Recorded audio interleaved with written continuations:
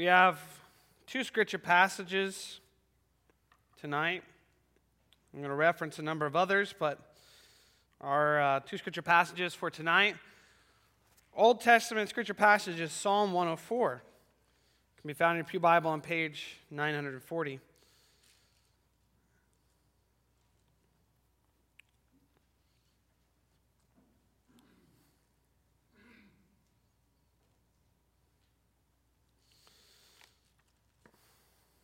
Psalm 104, page 940. Before we read, will you pray with me? Heavenly Father, we ask, Lord, that you would bless the reading and preaching of your word. Help us to see the great comfort of Providence. It's in Christ's name we pray. Amen. Psalm 104. Praise the Lord, O my soul. O Lord my God, you are very great. You are clothed with splendor and majesty. He wraps himself in light as with a garment. He stretches out the heavens like a tent and lays the beams of his upper chambers on their waters. He makes the clouds his chariot and rides on the wings of the wind. He makes winds his messengers, flames of fire his servants. He set the earth on its foundations. It can never be moved. You covered it with the deep as with a garment. The waters stood above the mountains, but at your rebuke the waters fled.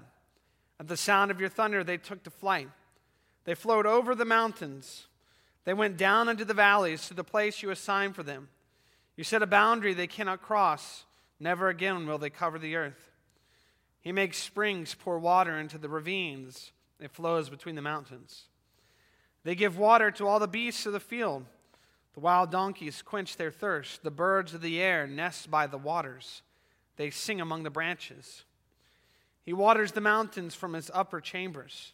The earth is satisfied by the fruit of his work.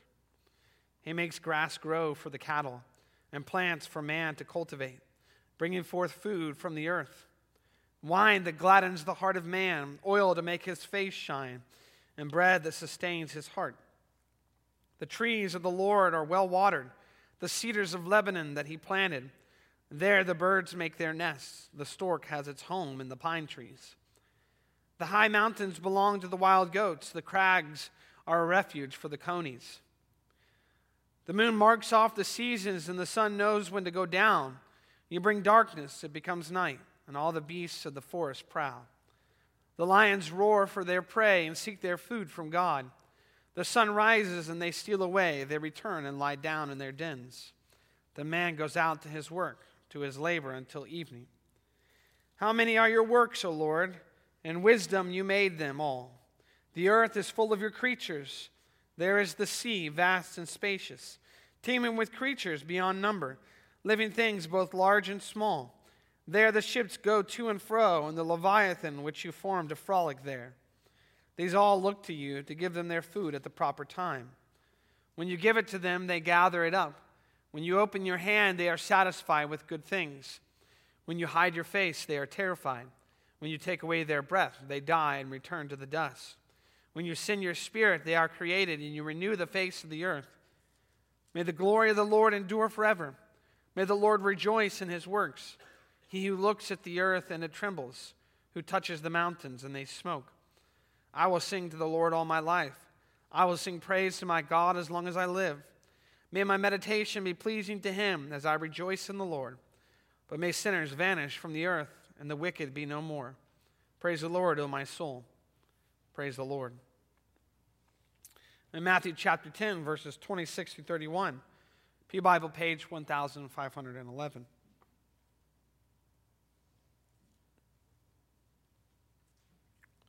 Jesus sending out his 12 disciples, speaking to them and saying, "So do not be afraid of them. There is nothing concealed that will not be disclosed, or hidden that will not be made known. What I tell you in the dark, speak in the daylight. What is whispered in your ear, proclaim from the roofs. Do not be afraid of those who kill the body but cannot kill the soul. Rather be afraid of the one who can destroy both soul and body in hell. Are not 2 sparrows sold for a penny? Yet not one of them will fall to the ground apart from the will of your Father. And even the very hairs of your head are all numbered. So don't be afraid. You are worth more than many sparrows. Let's follow the reading of God's holy word. May he bless it to the hands, hearts, and minds of his people. I want you to imagine with me that you are on an airplane. And on this airplane, you begin to experience some turbulence. Then the lights in the cabin flicker. The oxygen masks drop down. And you hear over the intercom the captain speaking. Attention, everyone. Please don't panic. We are experiencing a complete engine failure. We're going down and we'll have to make an emergency landing. And by the way, I've never done this before, and I've not been trained for this. I'm not in control right now, and I'm very uncertain if I will be able to land this plane safely. But please, don't panic. Wouldn't bring much comfort, would it? But let's imagine that same scenario, and the captain comes over the intercom, and he says, attention, we're going down, and we will have to make an emergency landing. But I want you to know I'm in complete control, and I've been trained extensively for this very scenario. And I'm very confident we will be able to land this plane safely. Don't panic. Now that's a little bit more comforting, isn't it? Well, the analogy breaks down a bit, but the doctrine of providence is essentially, when you boil it all down, the concept that everything that has been created is an airplane. And you and I, we're on this airplane called creation, called the world, called the universe, called existence. And God is the captain of this airplane. And although it may seem like things are out of control, there's turbulence, and the oxygen masks are coming down, which, by the way, nowadays when you have to wear masks on an airplane, do you have to take that off to put the oxygen mask on? I don't know what the scenario is now, but it looks like we're having complete engine failure, and the plane is going to have to go down, and we're going to need to make an emergency landing. But the reality is, God is in control. And not a single thing happens in this universe that we are picturing as a jet aeroplane that God has not ordained to happen, that catches God off guard, that surprises him. And everything that God has ordained to happen and to come about and to occur is good, because the God who ordained it to occur is good. And so that means that we, passengers of this experience called creation, called existence, we don't need to panic.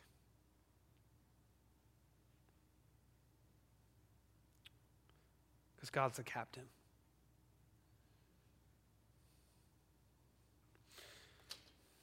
So, our theme tonight,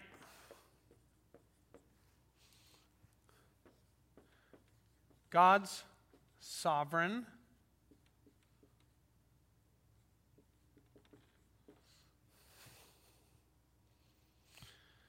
and righteous rule comforts us in every season and circumstance.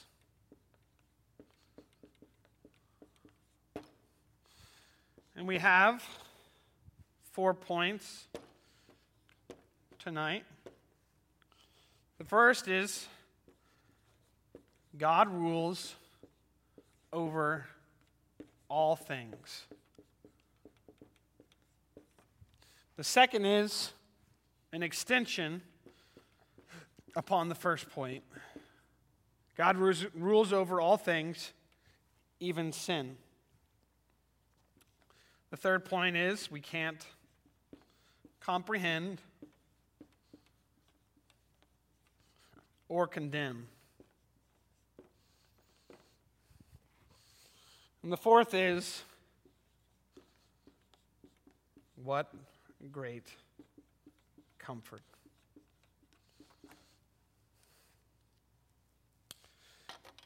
So let's start with this first point that we have.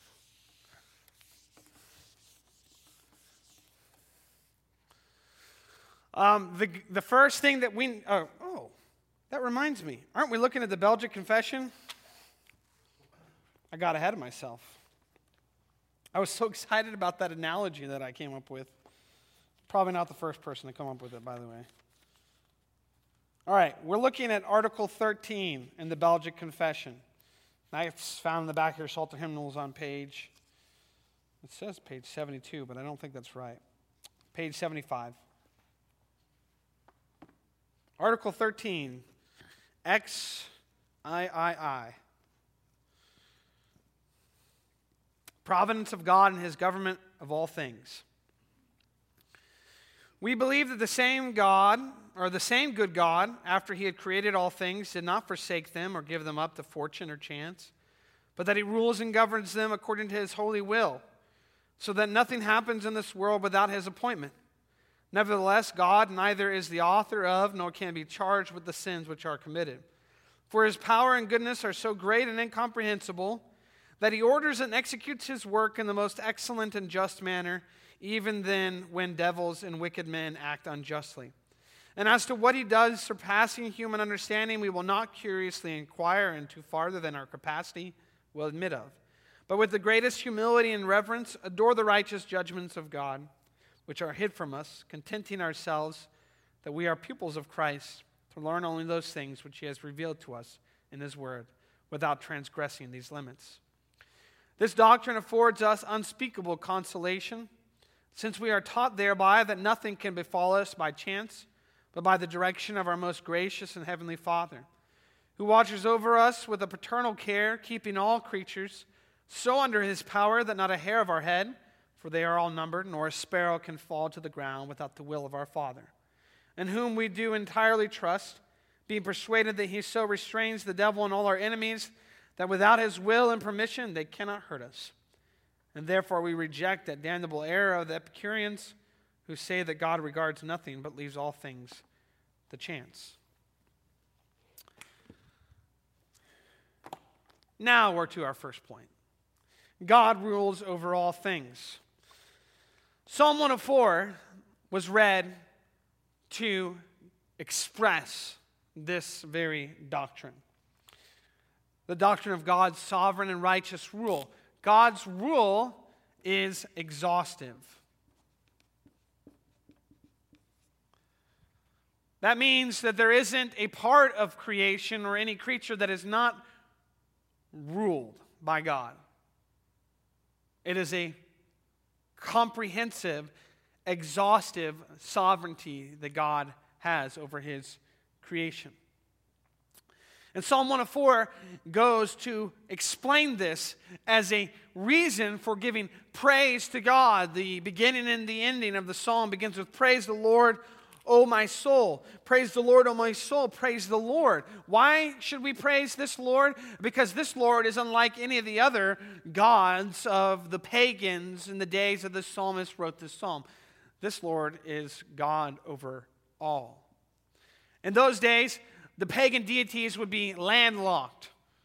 You had the gods of the Canaanites, and you had the gods of the Philistines. And what was true was what they said about these gods is these gods were only powerful within their own land boundaries and with their own people. And so Psalm 104 goes and says, actually God made everything,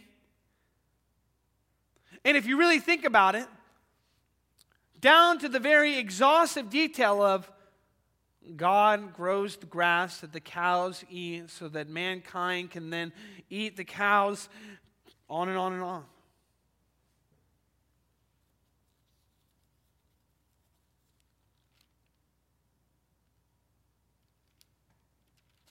One of the passages, clips in this psalm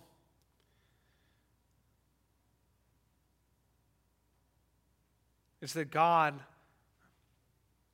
puts the moon in the sky to mark the seasons so that the sun knows when to go down. God is the one that brings darkness.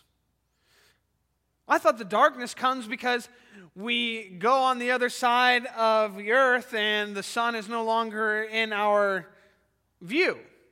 No, this psalm says that God does that. He's exhaustively in control over these details. And the beasts of the forest come out to prowl. The sun rises and they steal away. They return and lie down in their dens so that man can go out through his work, his labor. The earth is full of God's creatures. The sea, the earth, the sky. All this Genesis language coming from this psalm is communicating this point. God rules over all things. If he rules over the grass that grows so the cows can eat, what that means is that he rules over us. He rules over all things. And Article 13 in the Belgian Confession begins with this statement: God rules over all things. We believe that the same good God, after he had created all things, did not forsake them or give them up to fortune or chance. God did not get the ball rolling with creation and then leave it, but that he rules and governs them according to his holy will, so that nothing happens in this world without his appointment. Now, I want you to understand, Scripture lays this out. The Belgian Confession says we confess this. We believe it in our heart and confess it with our mouth. It does not say that most things happen in this world by God's appointment. It does not say that some things happen in this world by God's appointment. It says that all things happen in this world by God's appointment.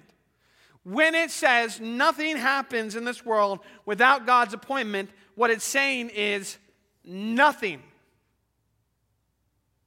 That's what exhaustive means.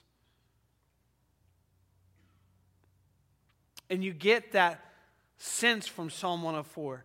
All the details that the psalmist is giving about what God does to make our days go from light to dark. That even the lions look to God for their food. That even the grass, God is the one growing it so that the cows can eat. That this God is very great, clothed with splendor and majesty, wraps himself in light with a garment, stretches out the heavens like a tent, lays the beams of his upper chambers on their waters, makes the clouds his chariot, rides on the wings of the wind, makes winds his messengers, flames of fire his servants. He's the one that set the earth on its foundations. God is ruling over all things. He has not left things to fortune or chance.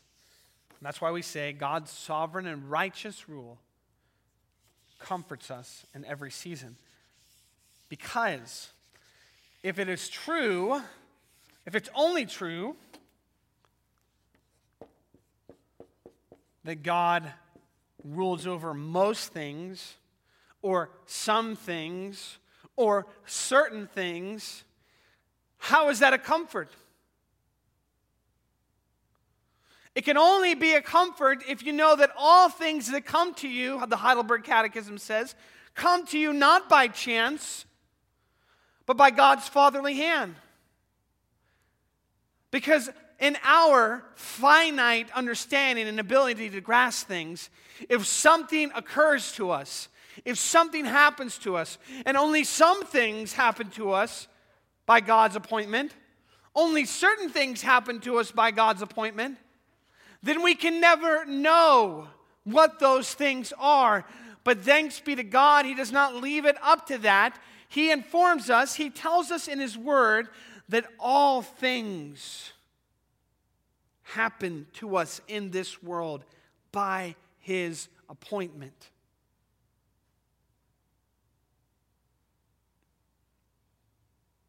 And you're saying, Cary, you really mean all things? I mean, there's lots of bad things that happen in this world. There's lots of bad things that happen to people, to us.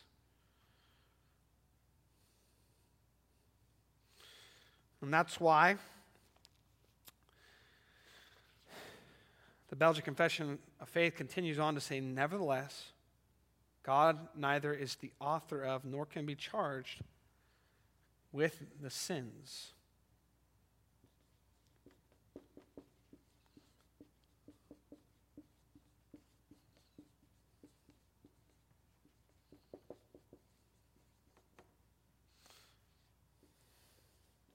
Not the author or committer of sin. God is not guilty of sin, nor is He the author of sin. And this is important because I'm going to make a very simple distinction here. But it is a very important distinction.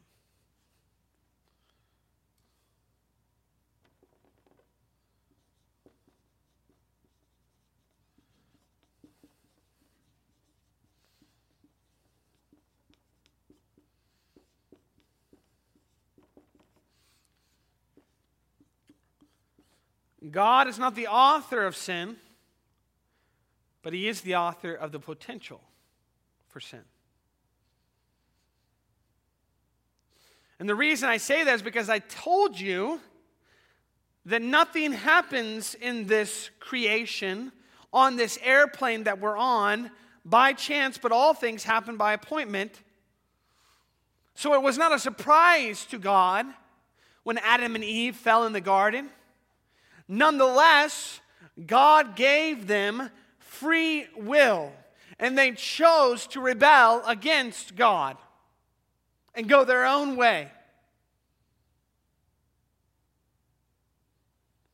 And that's why I say God is the author for the potential for sin, because God did not create where they could not sin. They were capable of sinning, of choosing sin.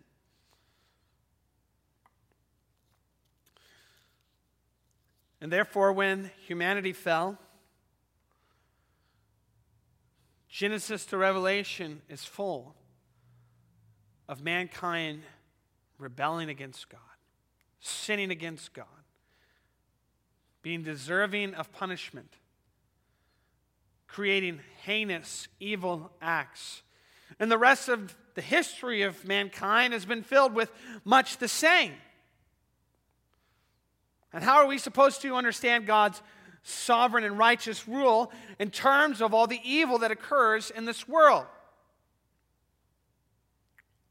Well, I've got two examples for you that I want you to have in your mind whenever this question comes up.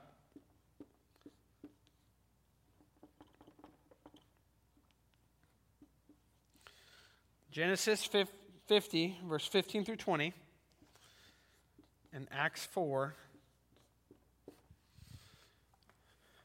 verse 25 through 28. Many of you, I'm sure, are familiar with Genesis 50, 15 through 20. This is when Joseph's brothers beat him up, sold him into slavery, sent him off to Egypt. And then later they come and they discover now Joseph, in God's providence, has become the second in power, the vice president of Egypt. And Joseph, by being there, by God showing him in his dreams that a drought was coming and that they needed to save up grain, was able to save his family. And Jacob and all the brothers came down to live in the area of Goshen. And then Jacob, Joseph's father, died. And his brothers were worried that now that Jacob had passed away, Joseph would remember all the horrible things that his brothers had done to him. And so this is what they did. When Joseph's brothers saw that their father was dead, they said, "What if Joseph holds a grudge against us and pays us back for all the wrongs we did to him?"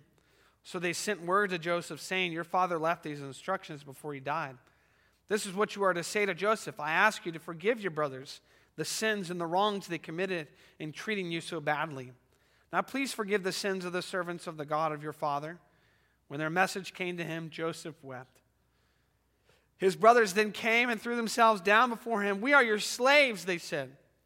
But Joseph said to them, "Don't be afraid. Am I in the place of God? You intended to harm me." The actual Hebrew says, "You intended it for evil, but God intended it for good, to accomplish what is now being done, the saving of many lives. So then, don't be afraid. I will provide for you and your children." And he reassured them and spoke kindly to them. So, what we have here in the instance of Joseph is the brothers' intentions, evil. God's intentions, good. Same act. In the providence of God, in God's sovereign decree, he determined that Joseph's brothers would be filled with jealous rage against him, that they would beat him, that they would talk about killing him and murdering him, but instead they would sell him as a slave and ship him off to Egypt. That's what Joseph's brothers intended. Evil. Same act. God intended it. All of the mistreatment that Joseph would experience at the hands of his brothers, being sold into slavery, being treated horribly in Potiphar's house, being accused of the wrong that he did not do, being sent to prison, being placed in prison for many years, all that God intended in these things, good. And if you don't believe me on that point, then I simply go forward in redemptive history to Acts chapter 4. To what I would call is the most evil act in human history. The church, following the crucifixion of Jesus Christ, is in Jerusalem. Verse 25 to 28. They've just been beaten, Peter and John, before the Sanhedrin. They're released. And they went back to the church to report all the things that had happened. And when they heard this, they raised their voices together in prayer to God. "Sovereign Lord," they said, "you made the heaven and the earth and the sea and everything in them. You spoke by the Holy Spirit through the mouth of your servant, our father David. Why do the nations rage and the peoples plot in vain? The kings of the earth take their stand, and the rulers gather together against the Lord and against his anointed one," quoting from Psalm 2. "Indeed, Herod and Pontius Pilate met together with the Gentiles and the people of Israel in this city to conspire against your holy servant Jesus, whom you anointed. They did what your power and will had decided beforehand should happen. Now, Lord, consider their threats and enable your servants to speak your word with great boldness." Once again, we have the intentions of Herod, Pilate, the Gentiles, and the Jews. What was their intention? They intended evil. They intended to get a man who was innocent of any crime nailed to a cross killed as a criminal. That was their intention. It was evil. But what does God's word tell us in the prayers of the first century church? Herod, Pontius Pilate met together with the Gentiles and the people of Israel in this city to conspire against your holy servant Jesus, whom you appointed. And they did what your power and will had decided beforehand should happen. God, in his sovereign and righteous rule, ordained that Herod, Pilate, the Gentiles, and the Jews would seek to crucify the Lord Jesus Christ. The only innocent man who's been convicted and killed for a crime he did not commit. Truly innocent. Like I said, I would call that the most wicked act of human history. What they intended was evil. And if Herod and Pontius Pilate and the Gentiles and the Jews did not repent of crucifying an innocent man, of taking the Lord of glory and hanging him on a cross, they're going to hell.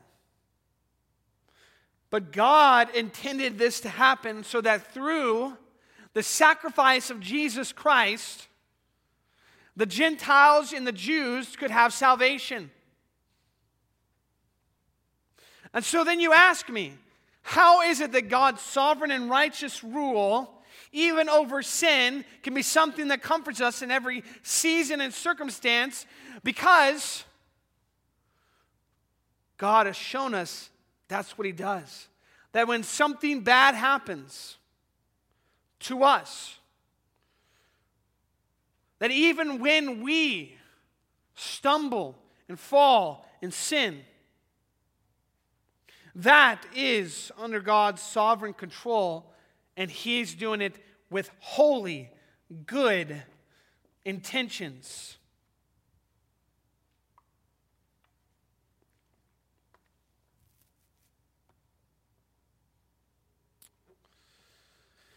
Let's not give us a license to sin, of course.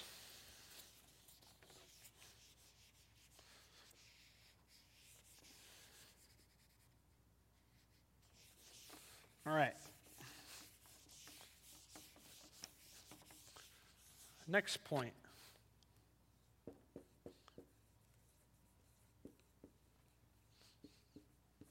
Comprehend or condemn. We can't comprehend or condemn. The Belgian Confession continues. It says, "For his power and goodness are so great and incomprehensible that he orders and executes his work in the most excellent and just manner, even then when devils and wicked men act unjustly." That's what we pointed to in Genesis 50 and Acts chapter 4. But it continues, "And as to what he does, surpassing human understanding, we will not curiously inquire into farther than our capacity will admit of." That is,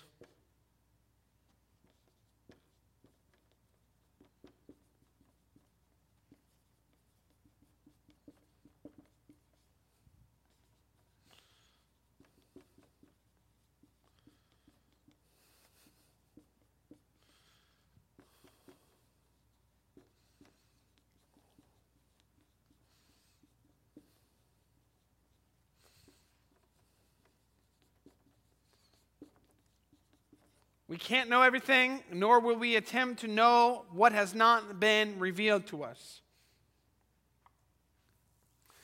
But with the greatest humility and reverence, adore the righteous judgments of God which are hid from us, contenting ourselves that we are pupils of Christ, to learn only those things which he has revealed to us in his word without transgressing these limits. Deuteronomy chapter 29, verse 29. The people of Israel confess these very things when they say, in the renewal of the covenant that they're making before they enter into the promised land, before Moses passes away and Joshua takes over, The secret things belong to the Lord our God, but the things revealed belong to us and to our children forever, that we may follow all the words of this law. What that's saying is that we may not know every detail about the things that God has ordained or why He's ordained them to happen or why they're occurring, but we can trust God's character. Remember, His power and goodness are so great and incomprehensible that He orders and executes His work in the most excellent and just manner, even when devils and wicked men act unjustly. And because we are limited, we, with the greatest humility and reverence, adore the righteous judgments of God, which are hid from us, contenting ourselves to be pupils of Christ and learn only those things which He has revealed to us in His Word without transgressing these limits. We can't comprehend, nor can we make judgment upon what God has deemed and decreed to happen. Why I say condemn is because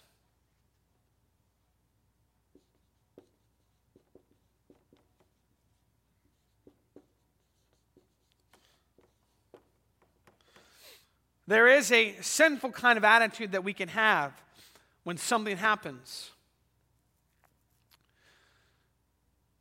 And we look to God and we say, God, why could you let this happen?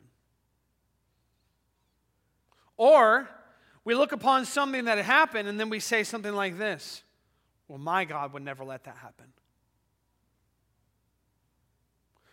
All you're doing in situations and circumstances like that is that you are placing yourself in the seat of judge and you are judging the judge of all.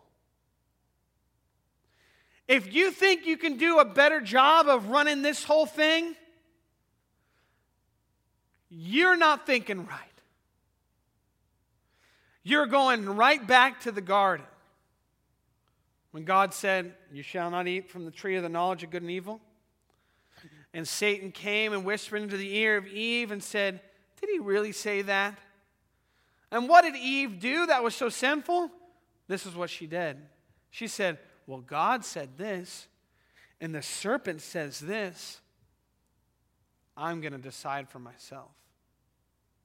I'm going to make my own choice. I'm going to make my own choice about which one is better. Which one I'm going to listen to. She put herself in the seat of judge. What has God commanded? What has God ordained? When you read Romans 9, and you hear that God has always had His elect people, and God chooses whom He wants to save, and others He allows to receive His wrath and His judgment. And what's the answer that the retractor gives? The retractor, the one who's disagreeing with Paul in this conversation. Well, read it. Romans 9 says,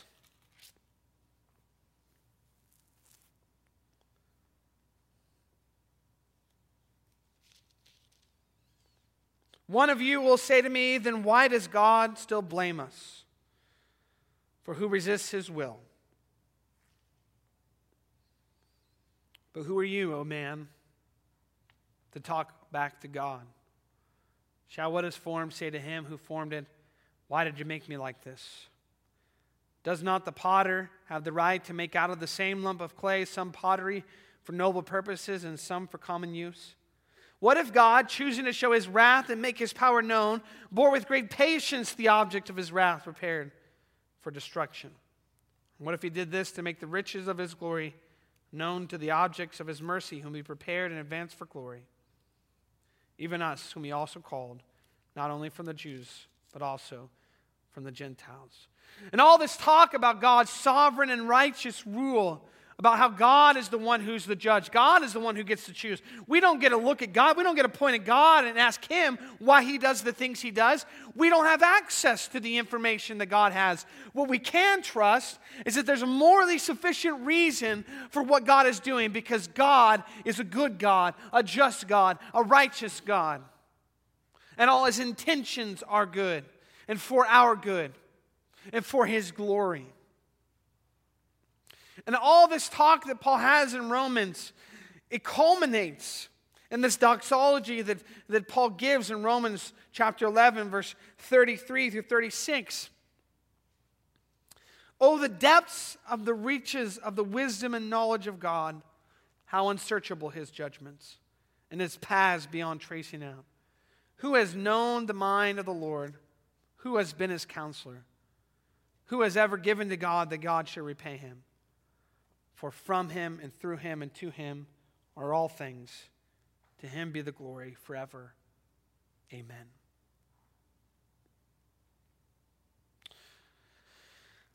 And we end with this final point.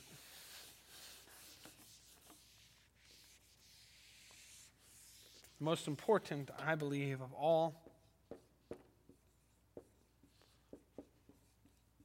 Because doctrine does no good if it does not change us. If it does not penetrate our hearts, if it does not benefit us, as the Heidelberg Catechism says.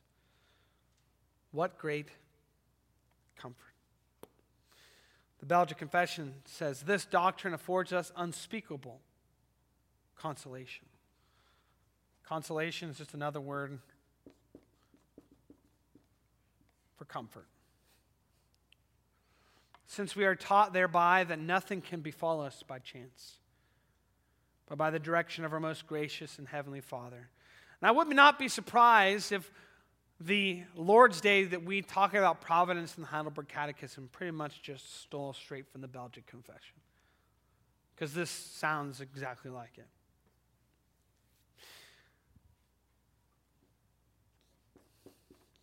God is our Father.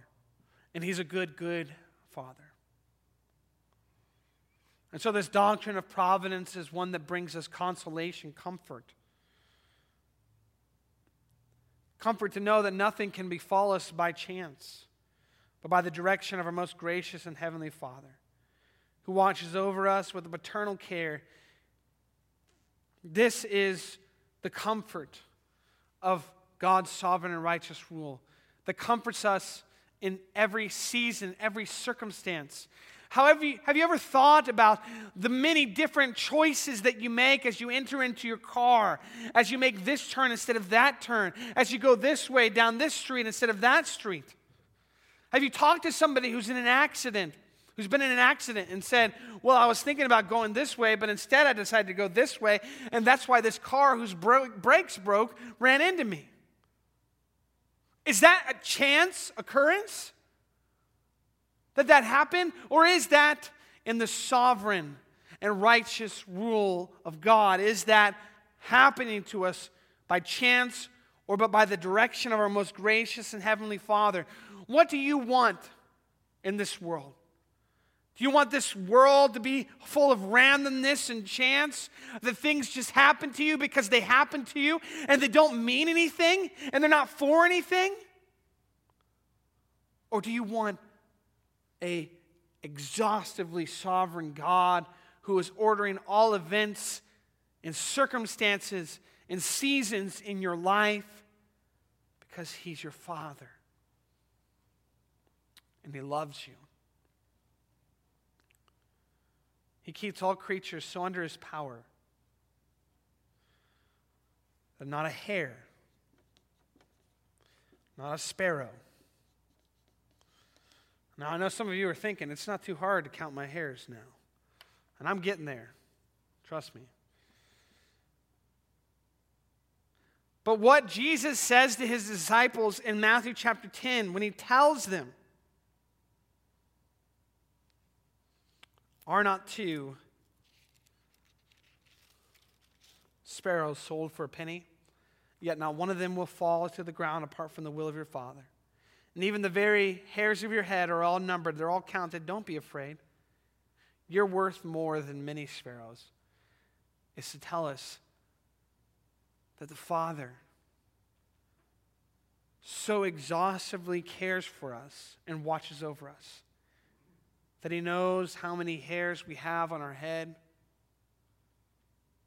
in our arms, in our legs, in our backs, in our ears, and in our noses. That we don't need to worry.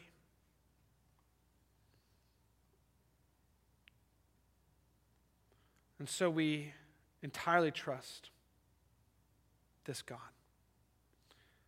being persuaded that He so restrains the devil and all our enemies that without His will and permission, they cannot hurt us. And so we go back to that plain.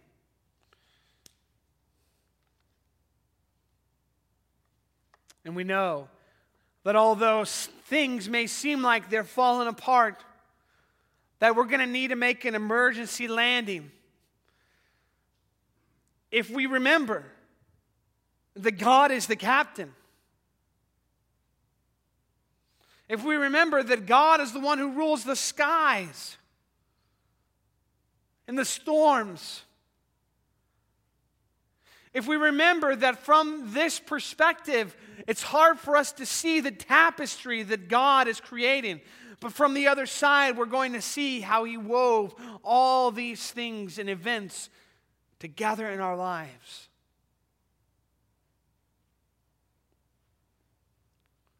That we can trust. We can trust God. And when we trust Him, that's when His sovereign and righteous rule becomes a comfort for us in every season and circumstance, good and bad.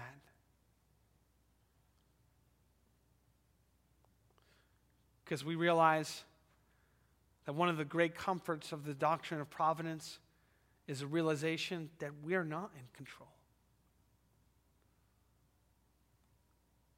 And God is. And we're glad He is. Amen. Will you pray with me? Heavenly Father, thank You for this word. We ask, Lord, that You would help us to see the doctrine of providence as a great comfort. We would help us to see that You are our most gracious and heavenly Father who watches over us with paternal care, keeping all creatures under Your power, that not a hair of our head nor a sparrow can fall to the ground without Your will. And so, Lord, we do entirely trust You, and we're persuaded that You so restrain the devil and all our enemies that without Your will and permission, they cannot hurt us. We ask, Lord, that You would help us in this year to come to be comforted by Your sovereign and righteous rule in every season and circumstance that we find ourselves in. It's in Christ's name we pray. Amen.